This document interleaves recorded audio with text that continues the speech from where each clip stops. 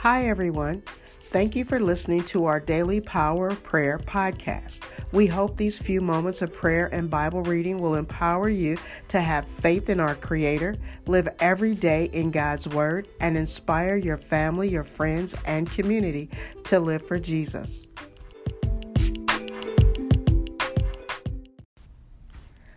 Welcome to the Power Prayer Podcast. I am your host, Sherry T., and this is the best day of our life because God is in control.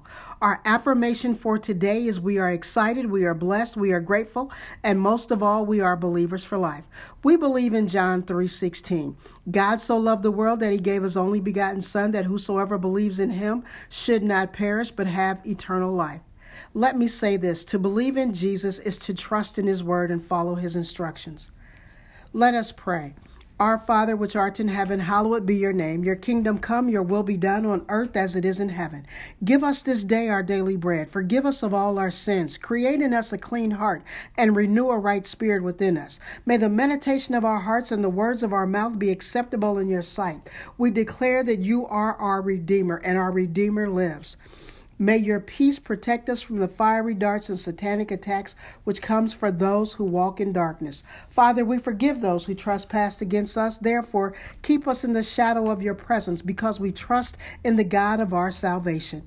Be blessing and power to our God, who is King of the universe, who has sanctified us with his commandments, and you have commanded us to engross ourselves in your word. Father, we call on Jehovah Rapha, our healer, who heals us of all our diseases, satisfies us with good things, teach us your ways as we study your word. May the spirit of wisdom, revelation, counsel, power, and might guide us into all truth and show us those things which shall come to pass. Today we put on the full armor of God in order to stand against the spiritual forces of evil in heavenly places. We speak to the principalities, authorities, powers, and rulers of this dark world, and we command them to take their hands off our family, our friends, our community, and our nation.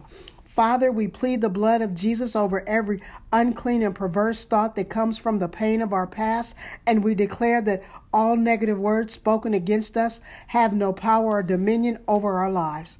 In the most precious, the most powerful name by which we are saved, Jesus Christ, amen. Our reading for today is Romans 2:12 through 16. All who sin apart from the law will also perish from the law. All who sin under the law will be judged by the law. For it is not those who hear the law who are righteous in God's sight, but those who obey the law who will be declared righteous. Indeed, when the Gentiles who did not have the law do by nature things required by the law, they are the law for themselves. Even though they did not have the law, they showed that the requirements of the law are written in their hearts and their conscience, also bearing witness, their thoughts sometimes accusing them and other times defending them. This will take place on the day when God judges his people's secrets through Jesus Christ, as my gospel declares. Father, blessed be the reading and the hearing of your holy word. Amen. Let me begin with the quote by Daniel D. Palmer. He who obeys God's laws finds him a father. He who disobeys them finds him a judge. I believe this quote is relevant to our text for today and will help us answer the question, how will God judge humanity? How will God judge you and I? In order for you and I to really understand what is going on in this text, we must establish a point that the Apostle Paul was making in verse 11, when he says God does not show favoritism. Or we can put it this way, God is no respecter to person. Whether we are Jew or Gentile, we will all stand before God's throne of judgment and watch a video of how we lived our lives. This leads us to our reading for today. And what I love about this text is that God does not judge us on the color of our skin, the neighborhoods we live in, the cars we drive, or what is in our bank account. The Apostle Paul really pulls the veil from our eyes to make us understand that the playing field is now equal. There are three things that we will take away from this text. The first thing we will discover is that we are judged according to our deeds. The second thing this text reveals is that our obedience matters. And the last thing we will discover is that God will judge our thoughts. Put a bookmark right there, and I'll get back to that momentarily. I read a story the other day about a judge from Boston. And before he delivered the outcome of the case he was presiding over, he spoke these words to a man who had escaped conviction on a technicality. The judge said, "I know that you are guilty, and you know it. I want you to remember that, because one day you will stand before a better and wiser judge, and there you will be dealt with according to justice and not according to man's law. Man's justice is always subject to error, but God's justice is perfect. No sin will escape his gaze, and even though God's punishment is sometimes delayed, God still grants room for us to repent. No one escapes God's justice on a technicality." This story reminds us that God is our final judge. And it also leads us into the place where we find Paul speaking in verse 12. And he says, "All who sin apart from the law will also perish apart from the law. And all who sin under the law will be judged by the law." The first thing that this text teaches us is that God will judge us according to our deeds, with or without the law. In Romans 1:24, Paul says it this way. He says, "God will give us over to the deeds of our flesh, and we will receive the due penalty of our error." Unlike the Gentiles, the Jews were established in the law and were judged on what they knew. It wasn't enough to hear the loving instructions of our Creator, but you also had to be a doer. Jesus taught this in Matthew 11, and I'll sum it up. Publicly, he declared that it was better in Tyre and Sidon in the day of judgment than it was in Chorazin and Bethsaida. Why? Because they did not repent. See, when we choose to repent, what we are saying is, "Father, I have sinned against you. I'm going to turn around and follow your instructions. I'm going to obey your word." This leads us to the second thing that our text reveals, that our obedience matters. Let's read verse 13. "For it is not for those who hear the law who are righteous in God's sight, but it is those who obey the law who are declared righteous." Now give me a few seconds to bring some clarity to what Paul writes in this verse. Hearing the law does not make you or I righteous, but being obedient to the loving instructions of our Heavenly Father declares our righteousness before Him. I'm a mother of 2 adult sons. And as a parent, we require our children to obey us and follow the rules of the land, or at least follow the rules of the land and our household. Let me put it that way. And when they don't comply, then they already know there's consequences for their behavior.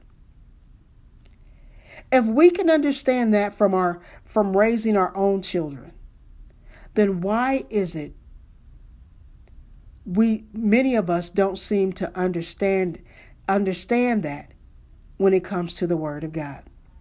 Why is it that many of us will not follow the instructions written in God's Word? Jesus gave us 2 commandments that summed up all the commandments that were ever written. The first one is to love the Lord God with all your heart, all your mind, and all your soul. The second commandment was love your neighbor as yourself.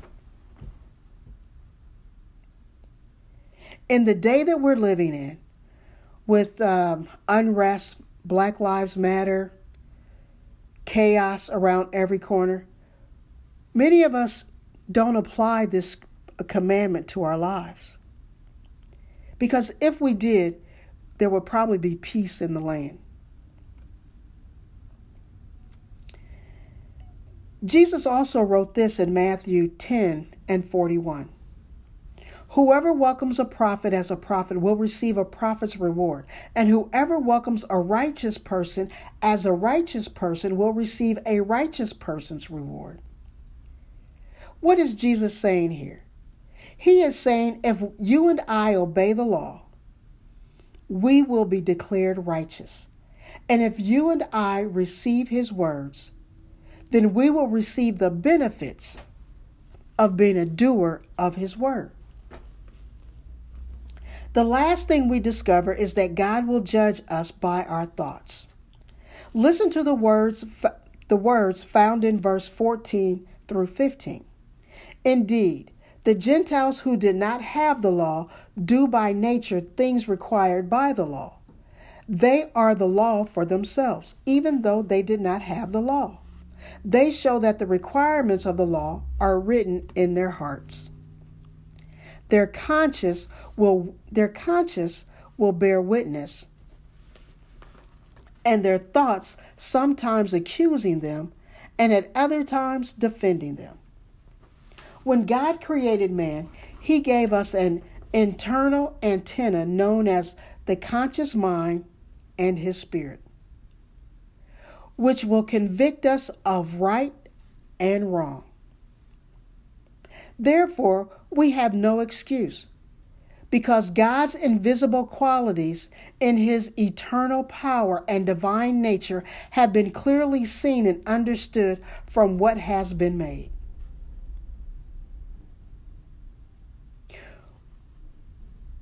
We have the Bible at our fingertips. So for sure, there are no excuses, for sure. All we have to do is download the app, read it, meditate on it, and ask the Spirit of God to give us understanding. Here are my final thoughts. I believe the same promise Jesus made with the people of Israel is also established in all of us who would believe, according to Hebrews 8:10 through 13. Let me read it. This is the covenant I will establish with the people of Israel after the time, declares the Lord. I will put my law in their minds and write them on their hearts. I will be their God and they will be my people. No longer will they teach their neighbor or say to one another, know the Lord, because they will know me, from the least to the greatest. For I will forgive them of their wickedness and remember their sins no more.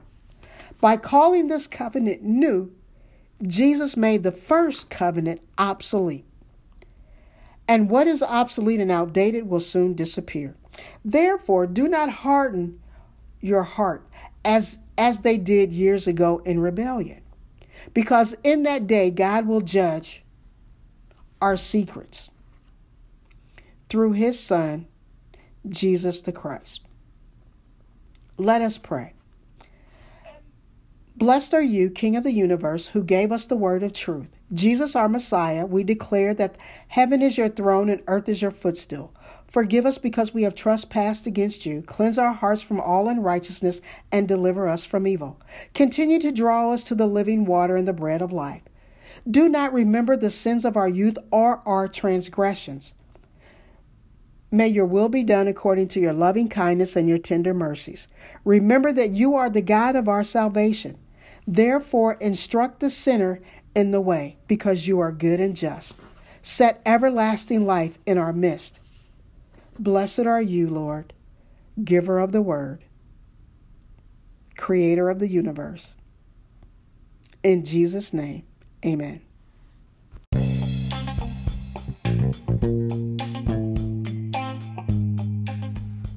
The blood still works.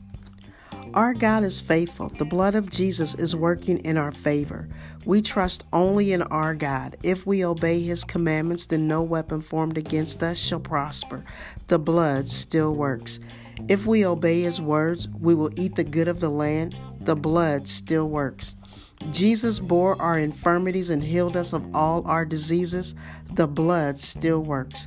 Fear must submit to our faith in Jesus Christ and the power of his resurrection. The blood still works. The kingdom of heaven lives in us because the The blood still works. In Jesus' name, amen.